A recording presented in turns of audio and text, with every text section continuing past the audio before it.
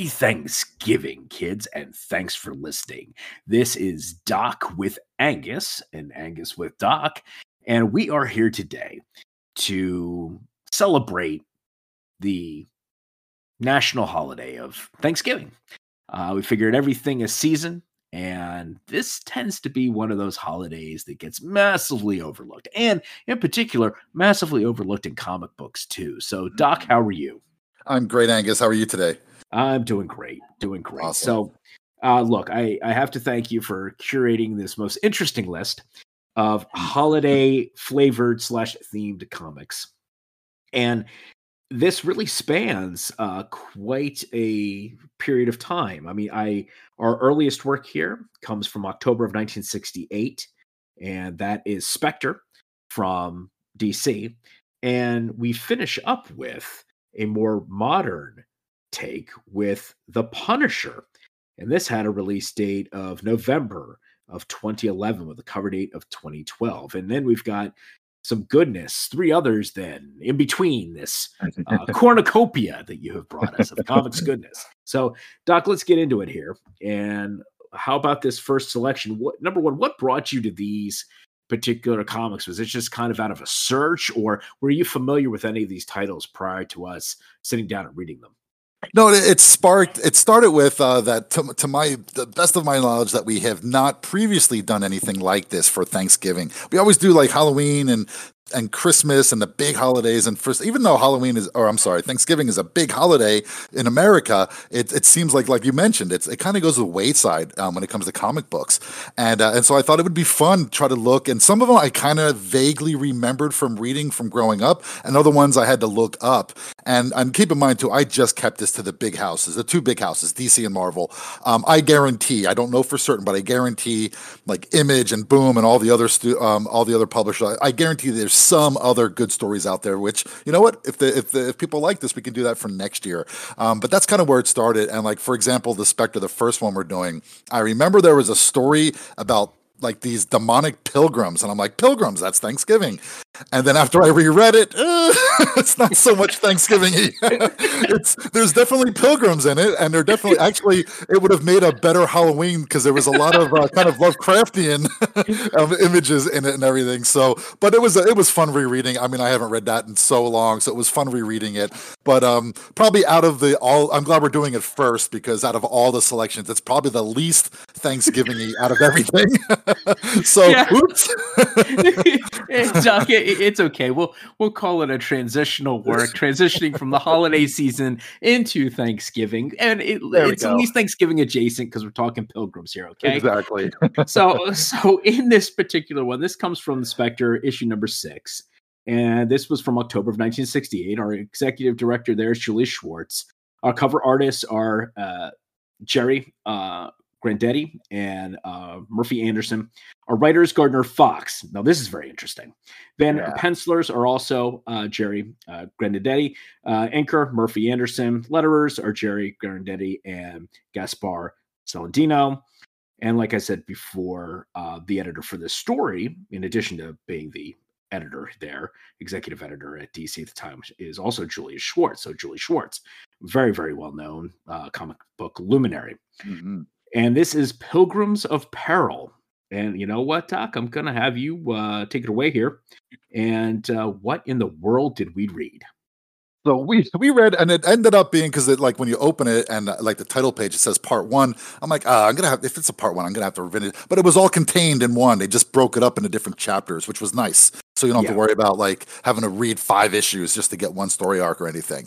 And it's basically that in Gateway City, all of a sudden these 4 pilgrims appear in different locations. They're kind of they're definitely ghost-like figures. They kind of have like a demonic little tinge to them as well, and so the people call out for the help of Jim Corrigan, who is the Spectre. And at this, it was really fun going back to this version of the Spectre, where he's a cop and he's also the most powerful being in the universe, which is really kind of fun to watch. And it's interesting because it's almost like a Jekyll and Hyde kind of thing going on, that he can be Jim Corrigan, and then he could also, the Spectre can kind of emerge when he needs him, and things like that. So it was kind of cool to see that that old version of of the Spectre, and then it just turns out it's like I said, it's very Lovecraftian. In some of its stories, it's like it's like it almost feels like the setting is like this little old New England kind of town.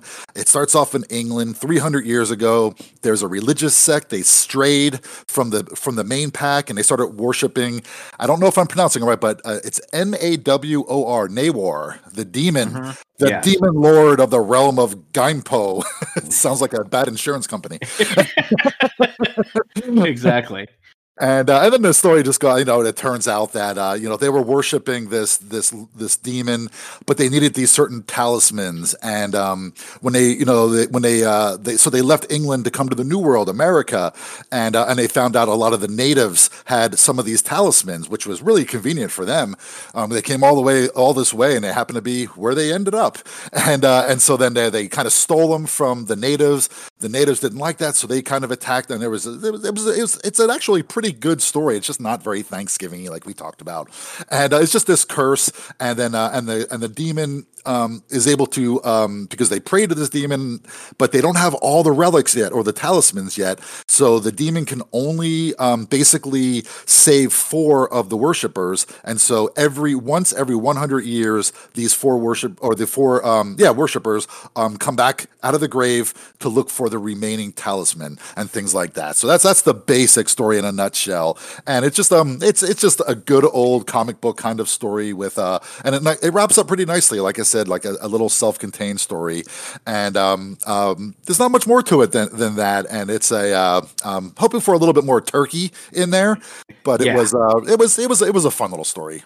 Yeah, well, Harry. Okay, let's go with it. We're just gonna layer on here all of the bad Thanksgiving puns and say that look, there's a lot of stuffing here, and the stuffing that we're given is pulpy goodness, very pulpy goodness by Gardner Fox. This is Gardner Fox, frankly, just reaching into his pulp roots and bringing it forward. And for those unfamiliar with Gardner Fox, other than The Flash of Two Worlds and everything that he did with comic books, Gardner Fox was a prolific pulp fiction writer.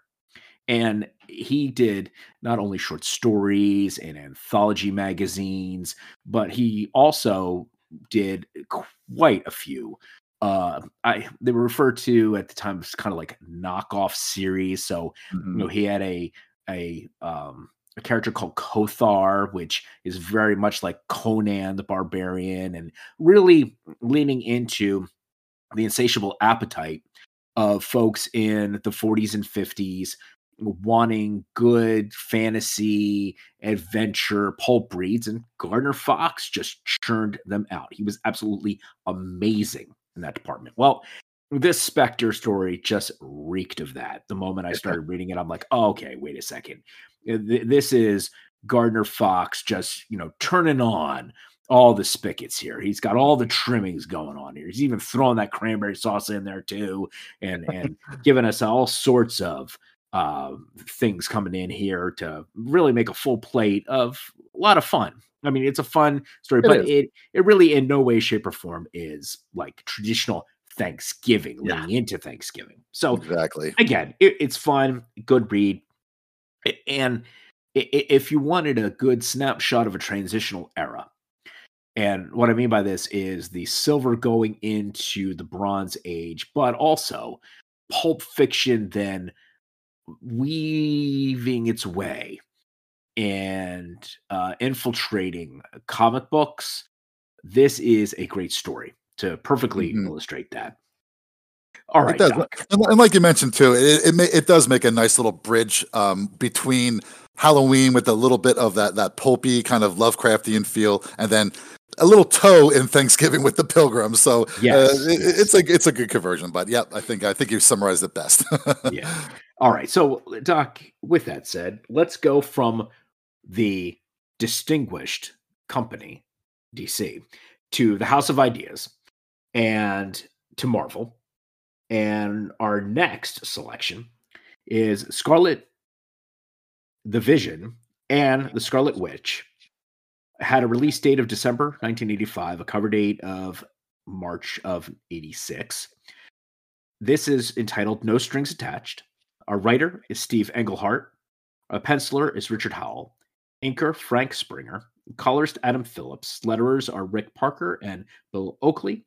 And our editor is Jim Salkrup. And this, if I'm not mistaken, comes from the second volume of Vision and the Scarlet Witch. And the mutant who came to dinner is plastered right there on the cover. And there is quite the scene there of many of our Avengers characters and heroes from the Marvel Universe sitting down to Thanksgiving dinner. Matter of fact, it looks like that about to carve the turkey would be none other than Doctor Strange, and Namor is leaping from the table, and so it's quite the scene that we're showing here on the front cover. So, Doc, what in the world was this one about? But I will say, before you delve into that, let me set the stage with regard to who the dinner guests are here. Okay. We have Quicksilver. Okay. Pietro Maximoff, Luna, Crystal. Out of the Avengers, you've got Captain America, Wasp, and Submariner. And then we have Doctor Strange, Illusion, Glamour, Magneto, Norm Webster, and Martha Williams. So those are our dinner guests. Our antagonists for this story are none other than the Brotherhood of Evil Mutants. So you have Toad, Mastermind, Magneto, and Quicksilver. Okay, with that, go. I think it's really hilarious that you have all these really powerful figures, and then you have Norm Webster, the realtor. Hey, why not? For Thanksgiving. Hey, he didn't have a house to go to. The family was away. And this nice of them. And this embodies the what Thanksgiving is. It's bringing everybody to your home, and everybody getting together, and that's really what this story is. This is, if I'm not mistaken, the volume 2 of Vision and Scarlet Witch was only 12 issues. So we're right smack dab in the middle of this run, and this feels like a middle of the run where there may have been like a first story arc that maybe ended with issue number 5, and they allude to a lot of like, oh, it's been a really rough year for everybody and things like that. So obviously some big story arc just ended, and then they're not setting up too much. They don't leave a lot of dangling strings at the end, but they're definitely adding. And really, what I really liked about this story, this is more of that Thanksgiving. They do sit around the Thanksgiving dinner table, and the mutant that comes in, from the cold for dinner is Magneto himself, who is obviously, Scarlet Witch's and Quicksilver's father. And it's just, I really liked it because they really captured how awkward some Thanksgiving dinners can be when you only see like certain relatives like once a year. Yes. It's Magneto. He's trying to make good. He's trying to be a good father now, and he's trying to get back into the graces of his children and everything. And the children are Scarlet Witch and Quicksilver. They're a little bit hesitant, and I believe Quicksilver was a little bit more antagonistic against him being there than Scarlet Witch was. Yes. But it was just, and really, there's really not much else going on in this story. It's just a little bit about Magneto and him trying to make amends with his children. And then, of course, you do get some of the Brotherhood of Evil attacking, and Toad reclaims his love for the Scarlet Witch and everything.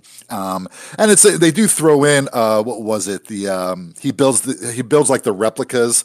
And he's using like technology from the Stranger, which is I think it's an elder of the universe, if I'm not mistaken. And so they definitely bring in a lot of different characters, and this could definitely. That could be a string that leads to something a little bit later on and everything, but it's pretty self-contained. That's why I liked actually all the stories that we chose, because they are all self-contained. You don't have to go back and read 7 issues just to understand what's going on in the Thanksgiving one.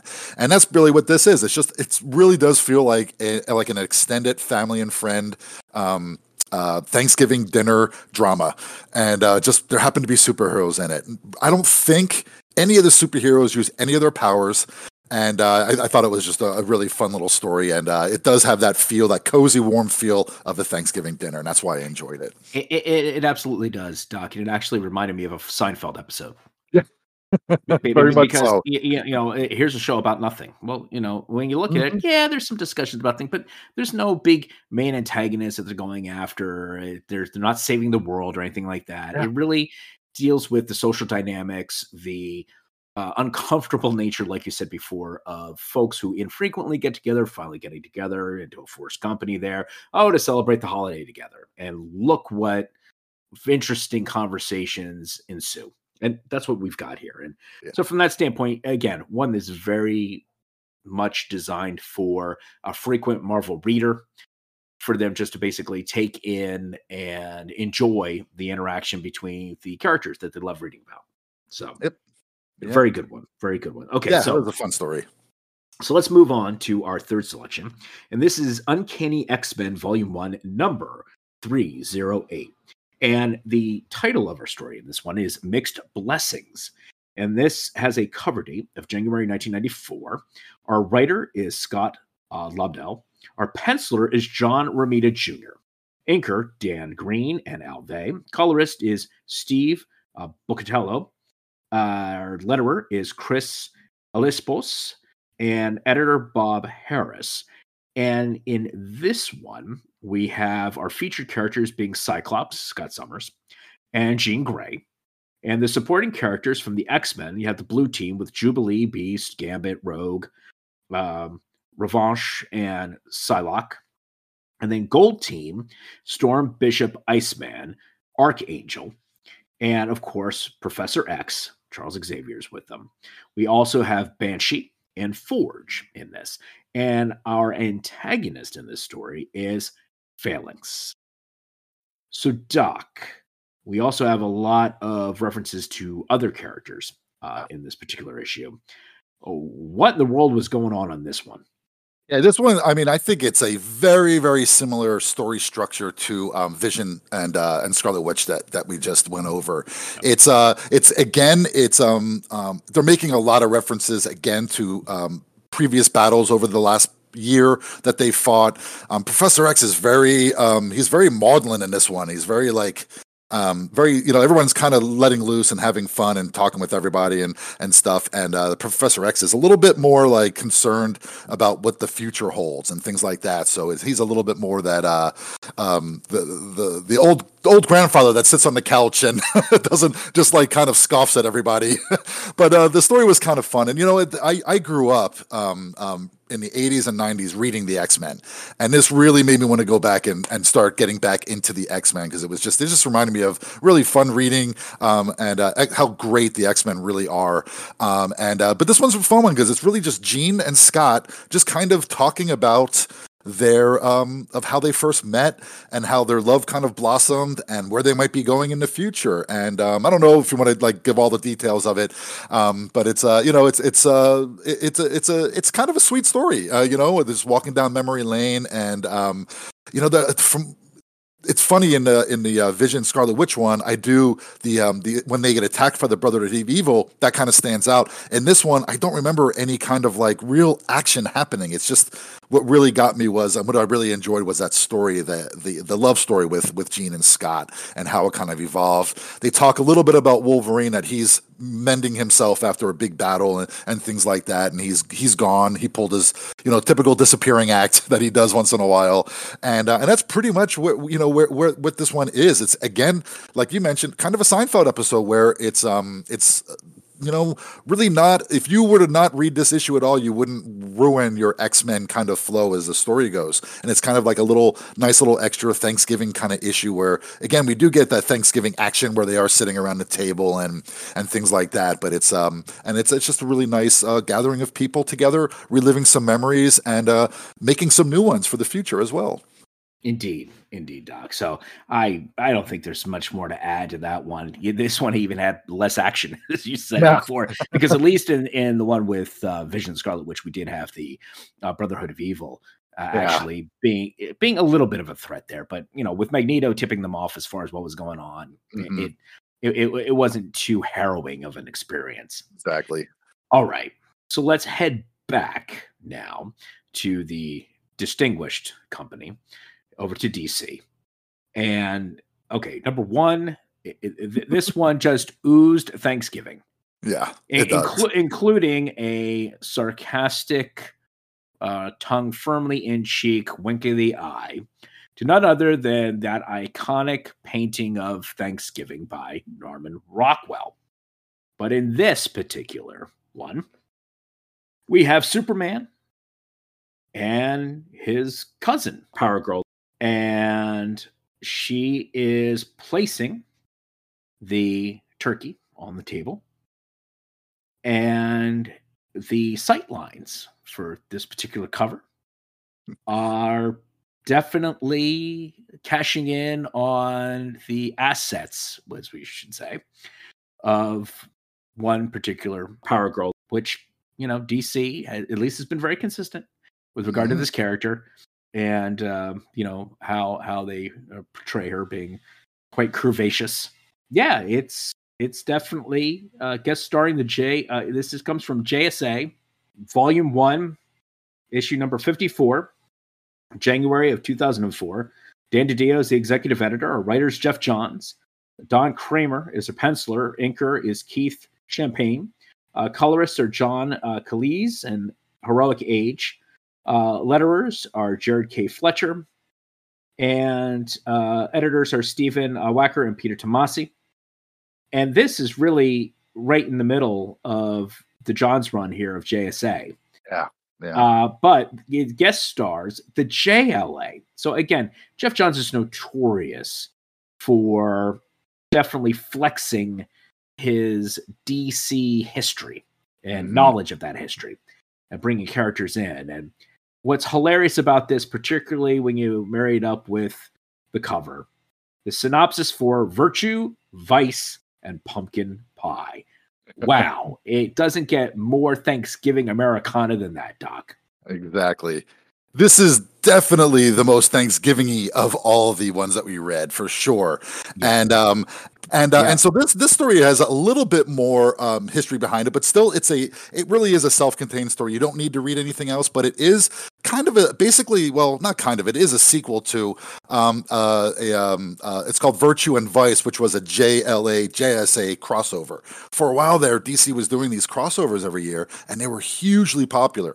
And because they're really fun watching these two groups get together, because with JLA, when they first formed and the Justice League and everything, they were taking on like really the worst catastrophes that were falling on Earth. And so you have to imagine when JSA and JLA got together, it had to be even more threatening to Earth and everything. So they had really good stories, great writers for these, and this is like one of them. Like I said, so it was Virtue and Vice. That's why it's Virtue, Vice, and Pumpkin Pie.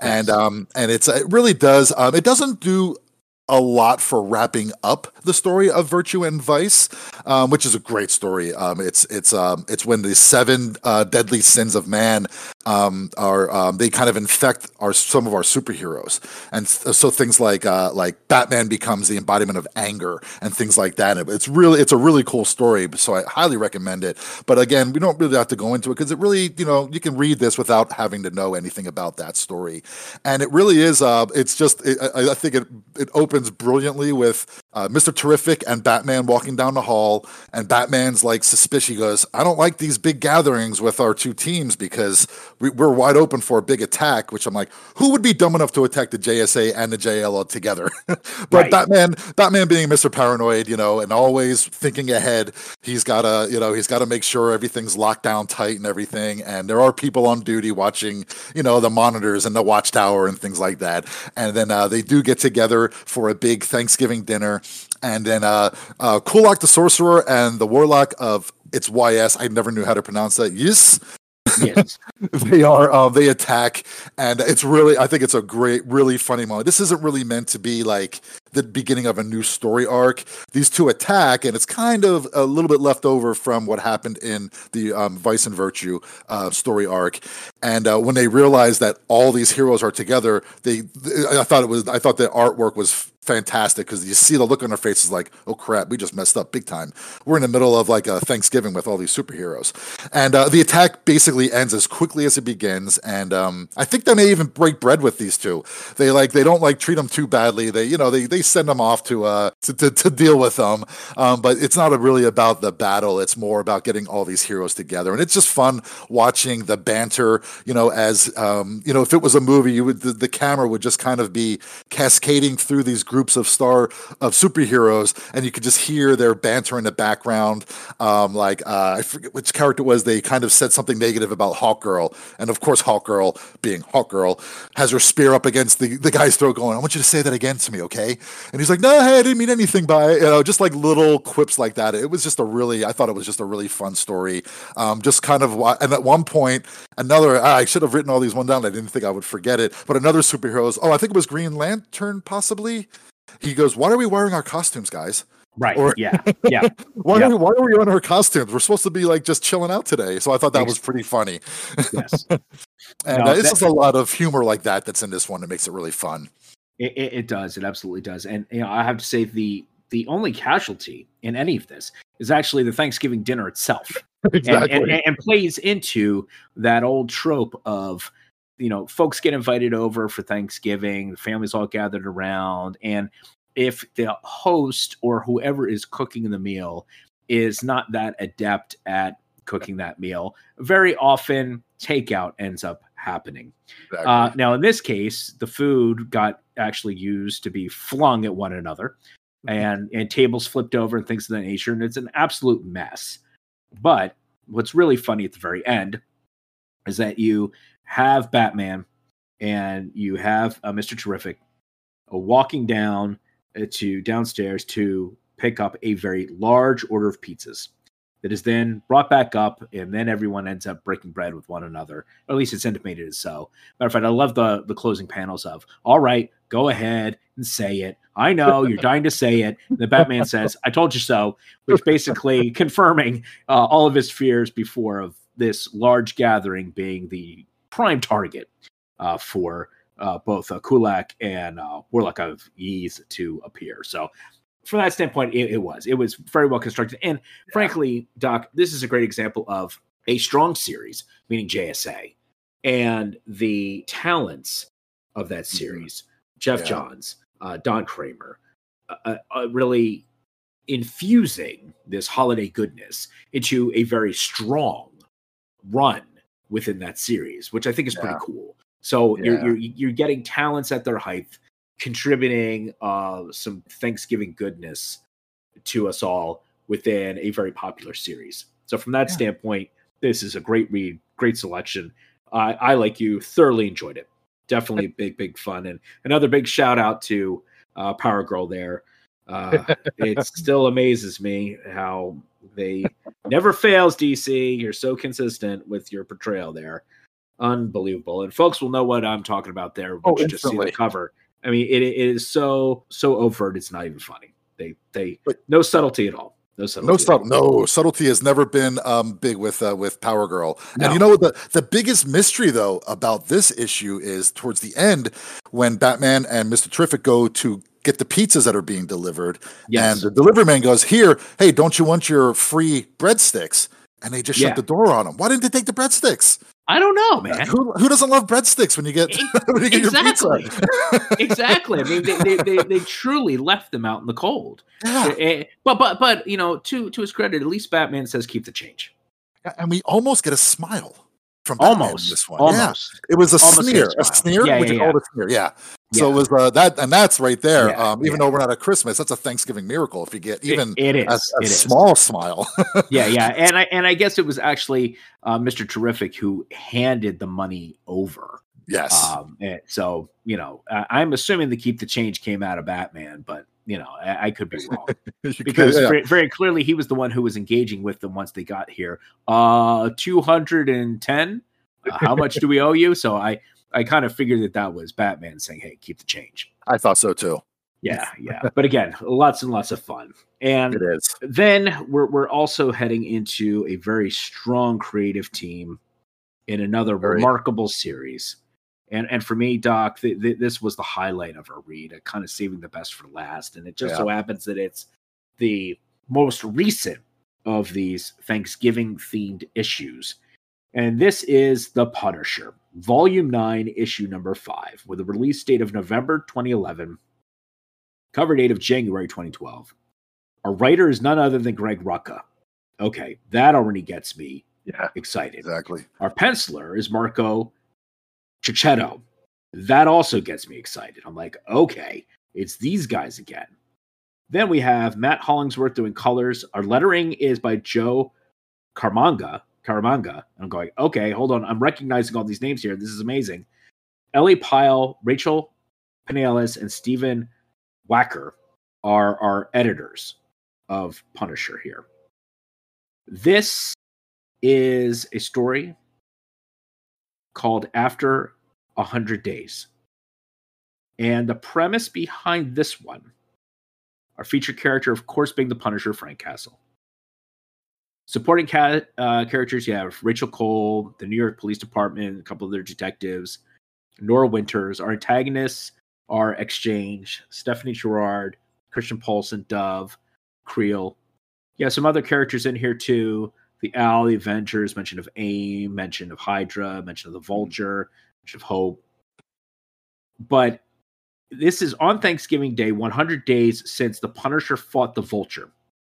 A young boy walks in the snow to a silo where he finds gun cases, maps on tables, gun targets hanging on the wall, but no one inside.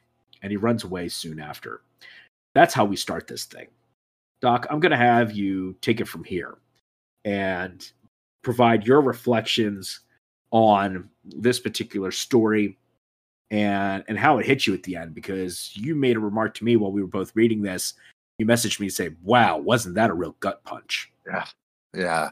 And it's not a big setup for it either. So it's not like, I think why it was so powerful was it just kind of came. It wasn't like this big setup over the first 40 pages or whatever. It just kind of was like this ending. But I think you summarized it best in the beginning.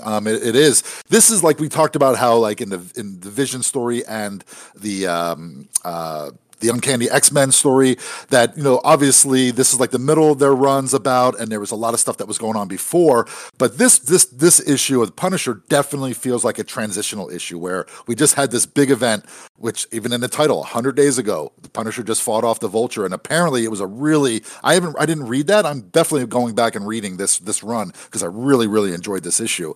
And it was a brutal fight. The Punisher was like, he has an eye patch on, and or actually not even a patch yet. It's still bandaged up, so he's still recovering from his injuries from fighting the Vulture. And we just see like you mentioned, all these other groups, or Stephanie's group that she's leading. They're planning on doing some other stuff. Like obviously they hired the Vulture because they're like, okay, well obviously the Vulture couldn't take out Castle, so what are you going to do now? How are you going to get rid of this guy? And so so that's obviously leading up to something. Do you know how many issues was in this run, Angus, for Volume 9? I am looking real quick here, and I'll have that to you momentarily. Okay. Yep. And so that's the big thing. The Punisher is still recovering, so we're not seeing a lot of action other than just him doing target practice. But then when he's doing target practice, trying to get his aim back and just trying to recover, a young kid wanders into his little hideout, and it's a kid that and he I can't remember the exact dialogue, but basically the Punisher realizes that this kid's parents, at least one parent, is in the military. Oh, I think he talks about the Army, and the Punisher kind of says like the Army's a bunch of wimps or something like that because he was a Marine, and the kid's like, you take that back, and he's like, oh, sorry, kid. He goes, how many of your parents are in the Army? And he's like, both of them, they're deployed. I don't know when they're coming back and things like that. He's living with his grandparents right now. And so the Punisher kind of takes a shine to him because he's like, he understands the life and how hard it must be. And we don't get to the point where, the Punisher's going to take him under his wing and, become his protector. We don't get that far. And it's okay to give all the spoilers in this, you think? Yeah, go for it. Okay, because it's you kind of need to, because it's such a great you really do. And and they have kind of a couple back and forth, and you can see that the Punisher is he's kind of letting go a little bit of his like kind of the badass exterior and kind of opening up and kind of making this kid feel at home and things like that. And then when he was out, the kid kind of goes back into his hideout. And he picks up a shirt and he sees the Punisher logo on it with the spray paint. And the kid immediately, then the Punisher walks in, Frank Castle walks in, and the kid throws the shirt down and he goes, "You're not a soldier," and he just runs out of the hideout. And it's like, wow, that's the part that I thought was such a gut punch, and you can see the artwork on Frank Castle's face is just brilliant. You can see all at once all these different emotions on his face that he realizes that he is really no longer a soldier. He's a vigilante, and he's taking the law into his own hands. And it's always been with Frank how the thing I loved, it was like, how much killing do you need to do before you feel that you've avenged your family's death? And I think that kind of look kind of comes over his face. It's like, how far am I going to take this? I ruin everything, everybody around me, and things like that. And it's just, and it's the fact that kid, it's like, you're not a soldier. You've left behind that code that soldiers follow, and now you are just kind of like what soldiers fight against. And it's such an impactful moment. Again, we don't get the most Thanksgiving action as far as like sitting around the table and things like that, but it definitely takes place over a Thanksgiving break kind of deal. And that story, that ending is just so impactful. They did such a fantastic job, and it's a really fast read as well. It was a very quick read. It is. And Doc, getting back to your original question, Volume 9 comprises 16 issues. Okay. This is a really compact run here that Rucka did. Mm-hmm. And it goes just a little bit over a year. The first came out in August of 2011 with an October 2011 cover date. And matter of fact, there were a couple that were even published within a month of one another. So there were actually, the first two issues came in and were actually released in August of 2011. Both of them having October 2011 cover dates on them. Okay. Same thing goes for this Punisher Volume 9. It was released in November in time for Thanksgiving, but had a January 2012 cover date to it. And the last issue 16, came out in September of 2012 with a cover date of November 2012. I think there's a couple things to take away from this one. Number one, when Castle is ribbing the kid on the Army, that's one of those inter-service rivalry kind of jabs, because Castle's a former Marine. Okay. So he Marine and, family's Army. But then he quickly sees that, this is the kid of two deployed soldiers in the Army. And quickly his tone changes when he realizes this. This to me speaks of the separation of military dependents and their loved ones during the holiday season. And Rucka captures that beautifully with this kid and his interaction with the Punisher, with Castle. I think that was some very extremely powerful moments. If you are in any way, shape, or form a dependent, part of a military family, have relatives in the military or close friends in the military, this is a reality. Your parents can end up getting deployed because they're meeting a service obligation on behalf of the United States of America. They have literally willfully signed their rights away and are out performing an important mission on behalf of the government, of our armed services. They are often away from family, friends, and loved ones during the holiday season. So unique to this read is that aspect of military culture really rising to the top and framing the holiday season, and in particular here, Thanksgiving, in a whole other light. And I applaud Rucka for doing that. I think that was a really cool way of weaving that into a very emotionally, like you said, gut-wrenching story. Yeah. Yeah, it's definitely the most emotional out of the 5 that we've read, for sure. And it's just I mean, it's already listed on my list of things for next year. I am definitely reading this the Volume 9 run, because if they're all even half as good as this issue was, it's going to be a great read. Yeah, and that's the other value here, kids, for us bringing you these titles is many of them are right in the middle of runs, and if you like the flavor of these, hey, go for it. Yeah. Discover the runs and read them. It would be a lot of fun. So, Doc, I'd like to do 2 things here to kind of wrap up. Number one, I'd like to kind of get your rating, if you will, on all 5 of these. Okay. And then also kind of your personal reflections with regard to Thanksgiving and what that holiday means to you, not only now, but maybe how it impacted you growing up and the significance. Because I know both you and I are very big fans of the entire fall into winter holiday season. Love Halloween, love Thanksgiving, love Christmas. But I don't think there's enough appreciation given for Thanksgiving here and its meaning and why some folks really truly do love this holiday. Yeah, as far as all of them go, if you're just looking for, because I know a lot of comic book fans, they do like during certain holidays, like whatever it is, July 4th, Valentine's, whatever, they like to read stories that maybe focus around those holidays. And as far as all these ones, the only one that really will leave you a little bit let down would be the Spectre. Not because it's not a good story, it just doesn't have a lot to do with Thanksgiving. All the other ones I really recommend if you're just looking for a fun. Like I say, you don't need any backstories. That's what's so good.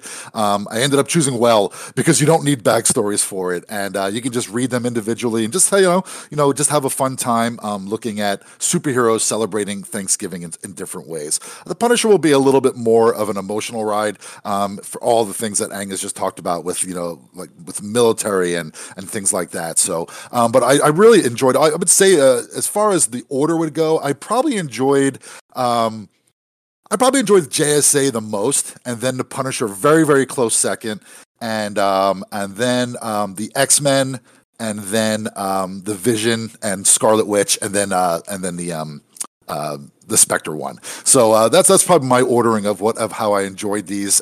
Enjoyed all of them a lot, and but yeah, that's what especially the JSA, just because of and also Uncanny X-Men, because the stories were so more focused on like the drama of during Thanksgiving that's what it is. And I know there can be a tension of what Thanksgiving is actually celebrating and everything. But for me, it's just a really great way of bringing together friends and family. We always try to do as big a dinner as we can over at my house. We invite, some of our neighbors travel, but this year a lot of them are staying, so we're having a ton of people over, which is, I love that. It's exhausting. You need the weekend to recover, but I absolutely love it. Getting ready for it and preparing everything for it. My background is professional cooking, so I like this because I can take all those skills that I learned from professional cooking and I can, make some really good food for all friends and family and stuff. So yeah, the holidays, I also would mention that too, that, Angus and I, besides the obvious of loving comic books, you can also tell hopefully from our Halloween episodes that we absolutely love horror movies and comics as well. But then after that, it's the whole holiday season, which my birthday starts at the end of, it falls on the end of September. So it's kind of like my kids always call that the beginning of the holiday season, where it's my birthday, then we roll into Halloween and then Thanksgiving and then Christmas and then New Year's. And that's absolutely love this time of year. It's my favorite. And whenever I can read a comic book that will reflect that, the holiday that we're in, I always love doing that. So I always love reading them. So there's lots of Christmas stuff that we can do for sure. And we have some good stuff lined up. But for Thanksgiving, it's not as overt. And I think we picked some good ones for this week or for this year.